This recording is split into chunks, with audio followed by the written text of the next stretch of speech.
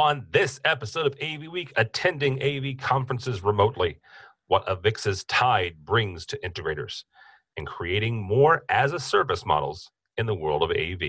All that and more, next on AV Week. The network for the AV industry. What are you listening to? This is AV. This is AV Nation. This is AV Nation. This is AV Week, episode 394, recorded Friday, March 15th, 2019. Remote attendance. Support for AV Nation is brought to you by Kramer, AV Beyond the Box, and by Audio, a leading manufacturer of professional PTZ cameras, Pro AV Solutions, and UCC integration systems, and by Bianc. This is AV Week, your weekly wrap-up of audio, visual, news, and information. My name is Tim Albright. I am your host. With us to discuss the news and information we have gathered this week. First and foremost, her name is Victoria Ferrari, and she comes to us from the great state of Texas. Welcome, ma'am. Howdy. How are you? Great. How are you? I am wonderful. A young man that I have referred to as the left-hand side of my brain for too many years. His name is George Tucker from New York. Welcome, sir. Hey, good to be back and to see you all. Absolutely, sir. And out of purgatory, Mr. Mike Brandis from QSC by way of, he's in the Colorado office. So welcome, sir. Hi, how's it going? Good. So let's start this off actually with it's an interesting story, and I apologize. It's slightly self-serving because it's sort of kind of about an event I did with PSNI a couple of years ago. Move the self-serving side apart. It's really a good story by Craig McCormick. Asking the question, why don't more AV industry conferences incorporate virtual attendees? Here's the really quick backstory. During the PSNI Super Summit that I was honored to MC, I moderated a panel of end users. And in the discussion lead up, you kind of talk with folks about how to make it different and exciting and change it up. And the team at PSNI decided they were going to live stream. They did Facebook Live for this, but they live streamed that specific panel discussion. It got an incredible response. It got an incredible viewership. There were folks that were interacting on Facebook. Lots of folks viewed it, had some good conversation on Twitter and elsewhere afterwards.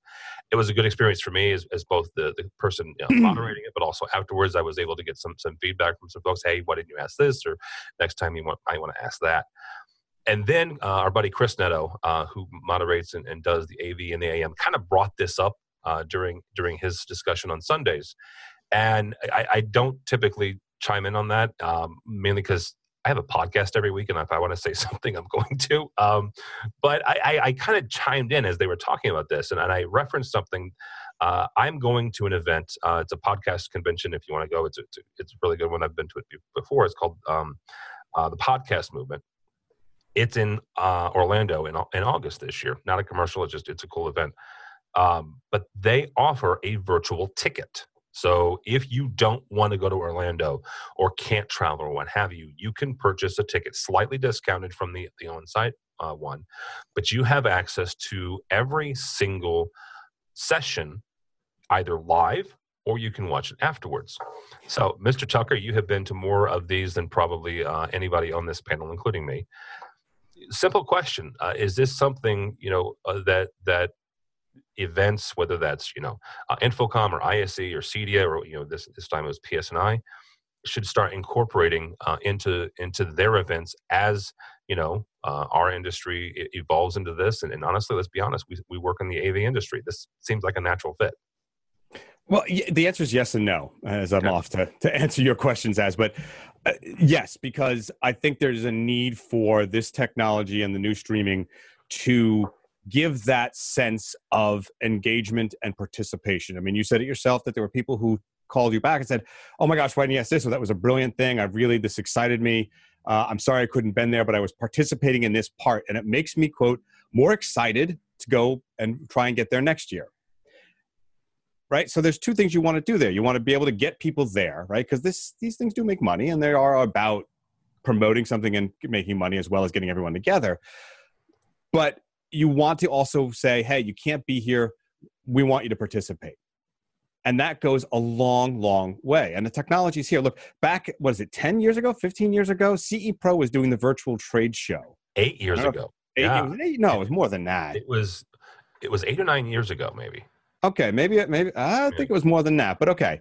Because I remember being back in the staging company before I joined a manufacturer that we saw some. But, it was clunky. And you would go into these graphical sort of AOL-ish looking early video game kind of houses. But you did get to communicate with people and you could get information. And I was like, what is new? Good. Tell me about this part of it. Great. What about this? Hey, let's have a phone call. I couldn't go to the event, but I could do it virtually. And it actually did help get me to the point where I could say to my boss, hey, I've been talking with these people. I really want to go to InfoComm and see the thing in action.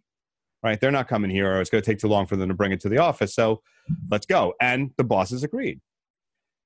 And I also don't find it has to be free. I mean, my feelings on the virus of free. Once you're free, it's really hard to get back. And nobody wants to pay for it. Look at all the paywalls that are going up for the New York Times and the Wall Street Journal, and they're making money. They went from not making money to making money. So I don't have a problem with saying, sign up, get 2 seminars free, and for $29.95, we'll give you all of the participation stuff. There is something to be there. And it still doesn't abate people saying, I do still want to go there. You can't hold a class. I mean, the distance learning thing is great, but you really do learn more by sitting next to your associates and compatriots in the industry and learning together and talking afterwards. The virtual thing that my kids do on their Discord with the audio chat room, it works, but when they meet each other, it's a far more engaging process. Absolutely. Victoria, as far as either conferences or like George mentioned, education, is this something that would be interesting in case, there are times when you just simply can't make trade show X, Y, and Z? Absolutely. I think, it's a great idea. I would definitely pay for it. Like George mentioned, though, it's not the same as attending. And I don't think that it takes away from people who, want to attend. It's just there as an option. And it can be used as a way to say, hey, to your bosses who are trying to justify, spending money to send you there. You can say, look, I learned this, and this virtually. Imagine, what it can do if I actually attend the event. Also, the biggest thing for me when attending an event is the networking opportunities, and that isn't quite as prevalent when you're attending virtually. But yeah, overall, I think it's a great idea. I would pay for it. I also don't believe it should be free. And it would be great to see more conferences doing this, and maybe not giving all of the, possible sessions, but maybe some main ones that people would be interested in. Yeah, absolutely. Mr. Brandis, we're going to talk about Tide here in a second. It's coming back to Orlando for InfoComm this year, but events like that, InfoComm in the past has done, Technology Tuesday, the day before the InfoComm show opens. Several education and other streams happen the day before the show opens. You work for a manufacturer. Now, correct me if I'm wrong, and Tucker will probably correct me if I'm wrong too, because he used to work for a manufacturer and actually so did Victoria. So all three of you have done this. You don't have a whole lot of time the day before a trade show opens. So with something like this, maybe on demand after the fact, even not free, but you pay a fee, or your company pays a fee and gives you access to the content that you're missing out because you're working. Does that make sense?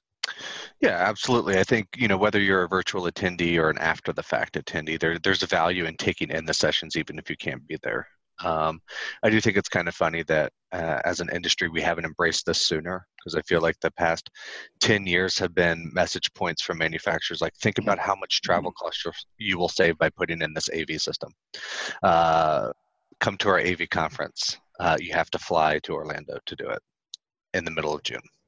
So I do think that there's value in having these sessions, and of course there's a massive amount of overhead that comes with it. So that might be, the barrier of entry might be too large to get some of the large scale events moving. Could you imagine every single Super Tuesday class that Infocom did, and then having an operator in the room, the equipment to encapsulate that and send that off to a live streaming service to maintain, to handle all the billing, things like that. There's just a lot of overhead in making it happen. But for some of these, the PS&I event is a great example because it was an end user panel.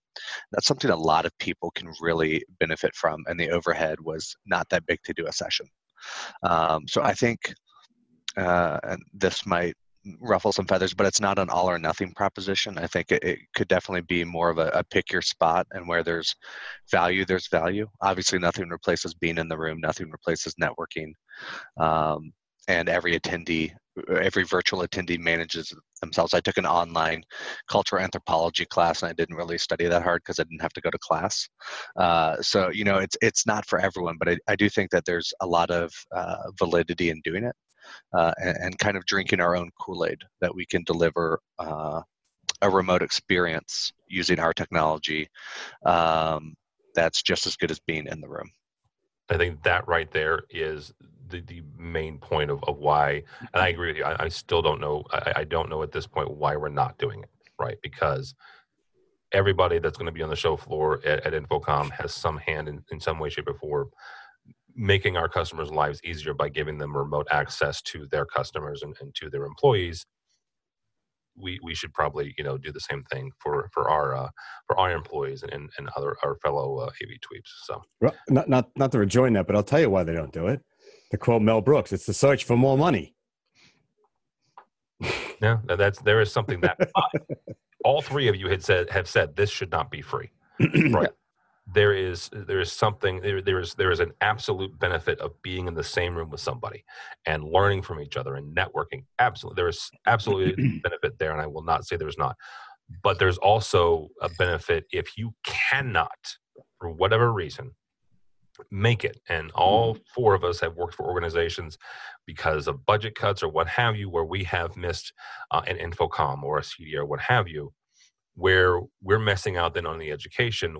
It would behoove whoever the organization is putting on the trade show or the industry meeting to say, okay, you know what, for a remote, here's the price. It may not be the full price, right? Because we don't have to pay for the room or what have you, or pay for the extra seats in the room, but there's still a value here that you're getting, and so for that value, we're going to exchange some money. I think there's something to be said for that. All right, speaking of Infocom and the show that's happening, there is going to be another Tide event. Srinivas Rao, the best-selling author and host of the podcast The Unmistakable Creative, is headlining this year's Avixa Tide conference. This will be the third time that Infocom has done it. The fourth event they did in ISC 2017 as well. Victoria, Avixa and Infocom have kind of marketed this as not just for integrators, but also for creatives and for folks that they're trying to get, broaden the tent, to use a political term, and to get more folks into the industry and get them excited about the industry. Also for end users, to get their brains thinking about ways that audiovisual can make their experiences better. From a bottom line standpoint, though, what really does Tide bring to the integrator, to the folks, to the dealers that are going to be coming to the show and possibly bringing their clients? Well, I think anytime an integrator can be at the same place with a bunch of end users at the same time, that's valuable. It's up to them to engage them and have conversations and then get their contact info and follow up with them. That's really the value I see. I thought I had read some statistics that the Tide conference did bring in more end users to the show. I know there were more end users than ever last year, just at Infocom. And so I think there's some value there and you can also invite your clients. It's more than just, come to this trade show with me and I'm going to drag you around to every booth and then we're going to go out and party in Vegas. But now here's something more valuable, and you can bring a more diverse type of client. Now, I can get more people in another department or something, because now companies, it's not just CIOs and IT managers and IT directors that are making decisions. Different departments are getting budgets. And so it's definitely could allow an integrator to get more in depth with their clients and give them something to invite them to, which just builds your relationship with them better. So that's where I see the value. But I'm not very familiar with the Tide conference. I didn't follow up really on it. I didn't look at the content that they were presenting there. I just heard it was really good. It's quite good. It's very creative driven. I've been to, I think, every single one, if I'm not mistaken. And each one has a different feel, kind of a different theme, but every single one, I think without exception, has been talking about the experience, whether it was an architect on stage, it was a content creator on stage. I want to say it was Orlando the first time, then a neuroscientist, which a neuroscientist and the AV conference sounds interesting, except for the fact that this guy's talking about how we actually interact with our environment and how to enhance that. Right. So there are different avenues here to kind of get you to getting that experience. It was very interesting. Mr. Brandis, just like a lot of manufacturers, you guys are not only connecting with your customers, but also, trying to reach out to your customers' customers and drive, sales that way. Does Tide help you guys in any way get to, tech managers and IT directors to say, look, here's an AV conference, but also here's another kind of session and a day worth of education and information on just, the experience itself? Yeah, absolutely. In fact, Corey Schaefer, who works for QSC, and I think everybody in the world knows, attends Tide every year. It's a great chance to connect with not only our customers, but our customers' customers, as you mentioned, and kind of the ones that are a little bit more, forward-thinking. Our industries, our project portfolio as an industry is quite diverse. And we have people who harp on experiential design and delivering experiences as being done because they build conference rooms and the experience as it works, and that's fine and that's good and that should be the experience for that. But we also have people in our industry that do incredibly weird, wild, goofy, immersive things. I first of all probably would not attend a day-long session about conference rooms. But I would definitely find a lot of value. And these people do in attending Tide and thinking, outside of the AV system per se, and put yourself in your customers' feet. I mean, we, as an industry, tend to think about our only portion that we care about is once the device plugs into our system and that it shows up on the screen, and we never really think, okay, well, what all goes into getting that content into our system? When you can kind of work hand in hand with some of the creative folks, the people that are going to generate the content that you're just going to pipe through and create an infrastructure for. There's a ton of value there. So whether it's about meeting your customers or about broadening your understanding of project portfolios, I think there's a ton of value in it. I mean, if all I did was talk to customers who built meeting rooms, but one, I'd probably be really, really bored every day. And two, I'd probably have a very limited idea of problems to solve for, the 3 or 4 dozen, integrators out there that do these ginormous, immersive projects and things like that. All right, Mr. Tucker, you have had your hands in more than one conference and event. So from a kind of an organizer and a planner standpoint, a producer standpoint, what can or what should AVWeek do and Infocom do to even enhance this even more when it comes to making sure that not only are we speaking to the customers and the end users, but also to the integrators that are going to come to help them realize and kind of expand their experience and their knowledge on creating this experience that AVWeek has been talking about for 3 or 4 years? I've often seen Tide as sort of the inspirational quote version of the trade show, which is not to be disingenuous, because in many ways I'd like to see it go beyond that platform that I've at least experienced to more like almost a TED Talk. I'd like to see that thought-provoking step beyond what we've seen speakers on. The one they're saying is going to be the main speaker, the gentleman. I've actually listened to his podcast. He's a great thought-provoking guy, but I don't feel like when I'm in those Tide conferences, personally at least, that I'm really going, oh, wow, that opens up a whole new doorway.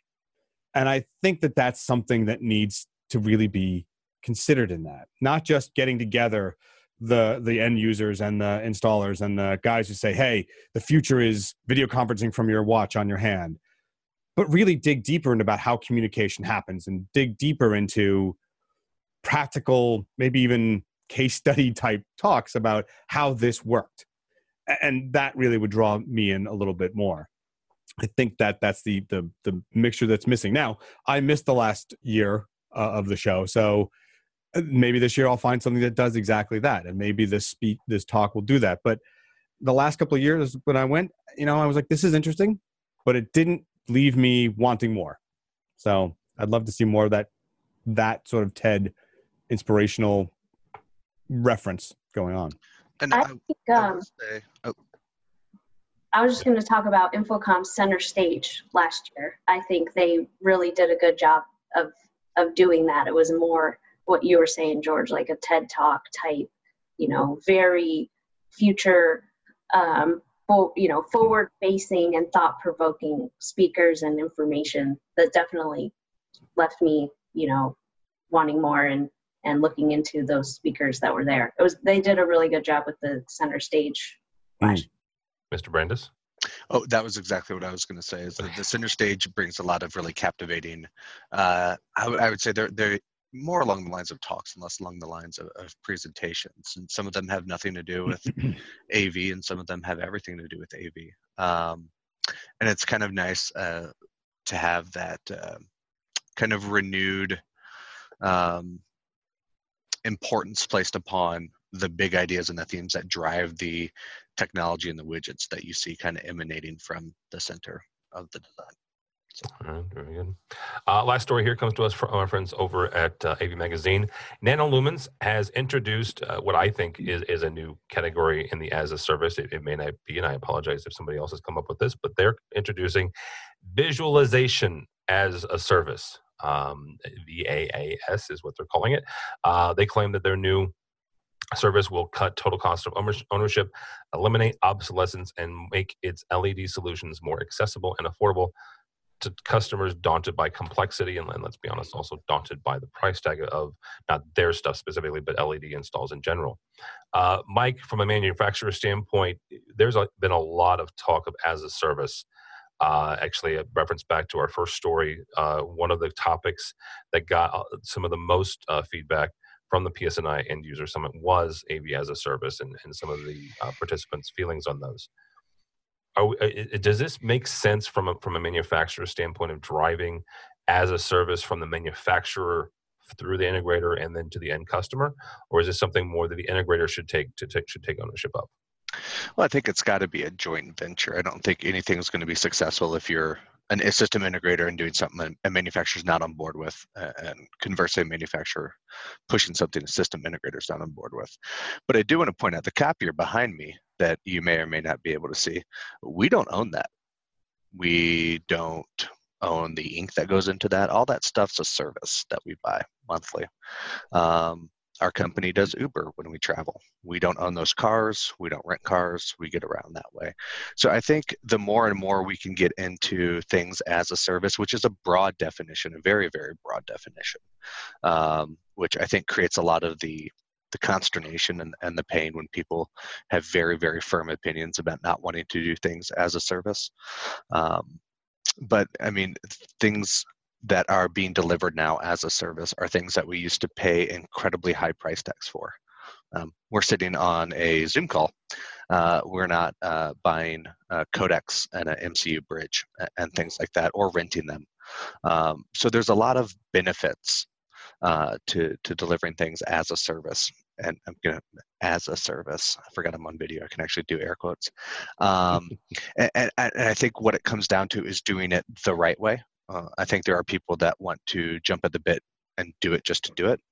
And I think that there are people that don't ever want to do it. And I think that the logical middle ground is to wait and find out the right way to impact the correct number and the correct, solve the right problems.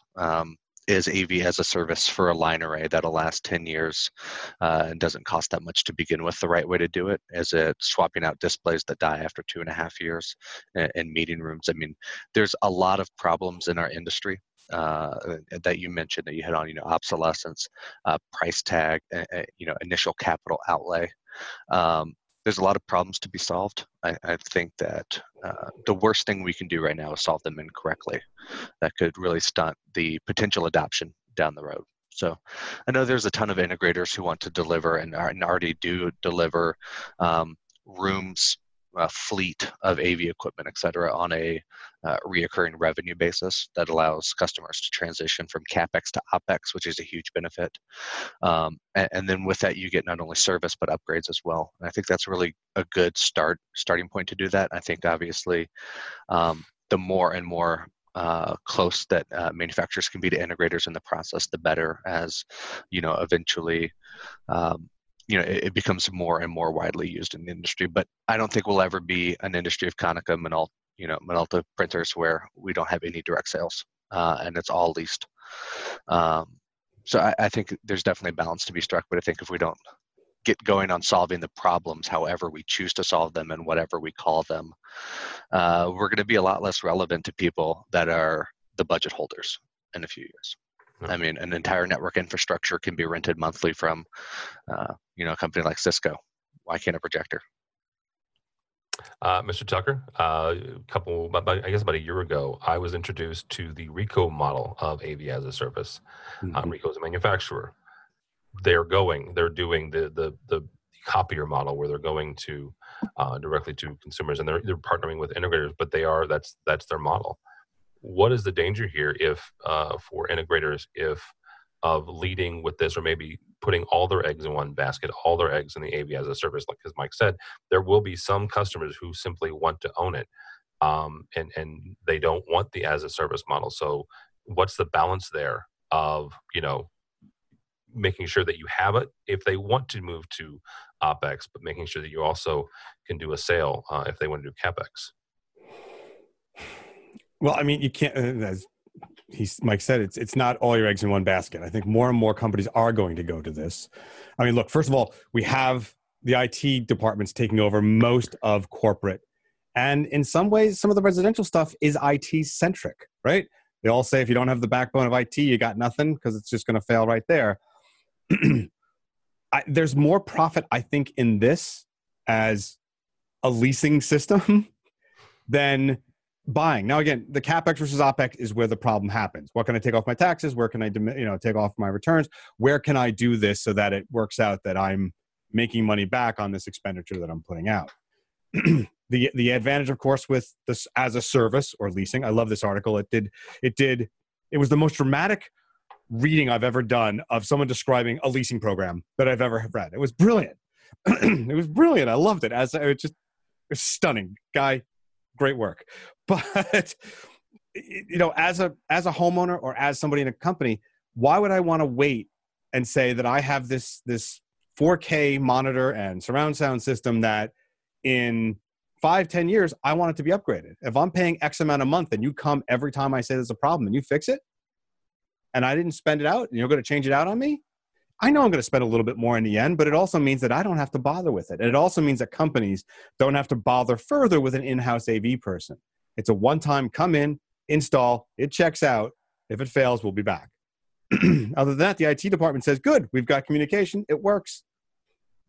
And we can replace it when the COO or CEO says, why is it only 4K? I saw an 8K at my mansion. And someone's, it's so much easier.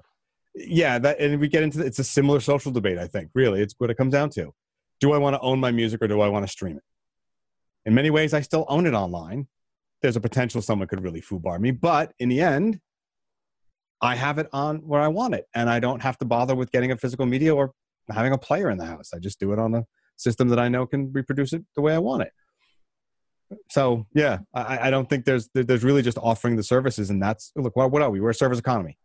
Yeah, I agree with George what you were saying. That this article is, it's so exciting. It's leasing, because what I was thinking was, yes, this is a great way for nanolumens to get more of their technology out in the marketplace, because it is a huge capital expenditure for a large LED, direct view LED display.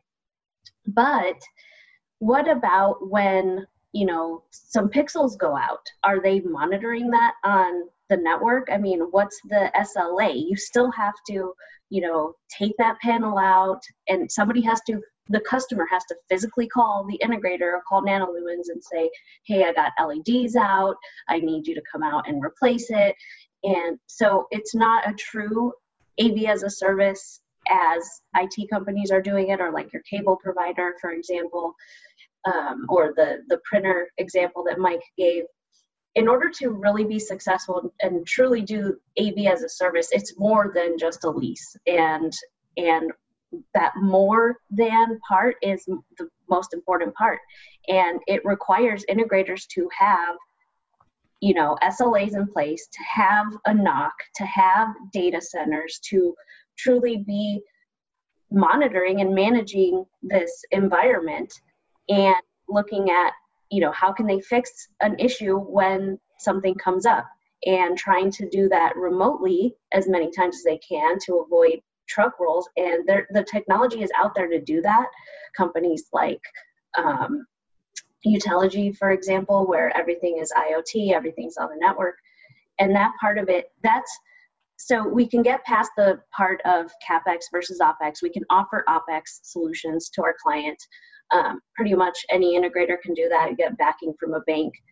But the hard part is the true as a service piece, where it's defined for the client. They don't have to think about it. They get the upgrades. And, in 3 to 5 years, they get all new equipment without, it's just they go into a room and it works. And if there is an issue, we're alerted. We know before they do. That's the difference in a true as a service model, I think. All right, very good. That'll be a good place to stop. Thank you all so much. Ms. Victoria Ferrari, thank you. You're welcome. Thanks. You can check out my company at netrixllc.com, and you can find me on Twitter, Victoria0429. All right, very good. Mr. Brandis, it was good to have you back, sir. Good to see your face. So thanks for joining us. Thank you. It's nice to return from AV Nation exile. Purgatory, not exile. Tomato, potato. You can find my company, qsc.com/systems, and find me on Twitter, Mike Brandis AV. All right, very good. But he might mute you. He might. It's a 100% chance I will. Yeah. And Mr. Tucker, thank you, sir, as always. No, great to be on. Great to be back. If you want to hear more of my ramblings, I'm at Tucker2s on Twitter. And I will be teaching a class at Infocom on assistive services captioning for the hearing and visually impaired. So if you're into theaters or wanting to set that kind of stuff up, from the legal and the technical, I'm going to be giving that class. Yeah, and if you're if you have a theater in your town, you might see Mr. Tucker running around. So, yes. Once a week, I'm in a different state. So he actually ended up in St. Louis a couple months ago. It was fantastic. I did, and a fabulous dinner you treated me to. Fabulous. Yeah, St. Louis has a section of Italian joints, and I took him to one of my favorites. So that was pretty cool. For Tim Albright, don't follow me on Twitter at this point. I'm cheering on the Blues and hoping the Bears don't screw up their season next year.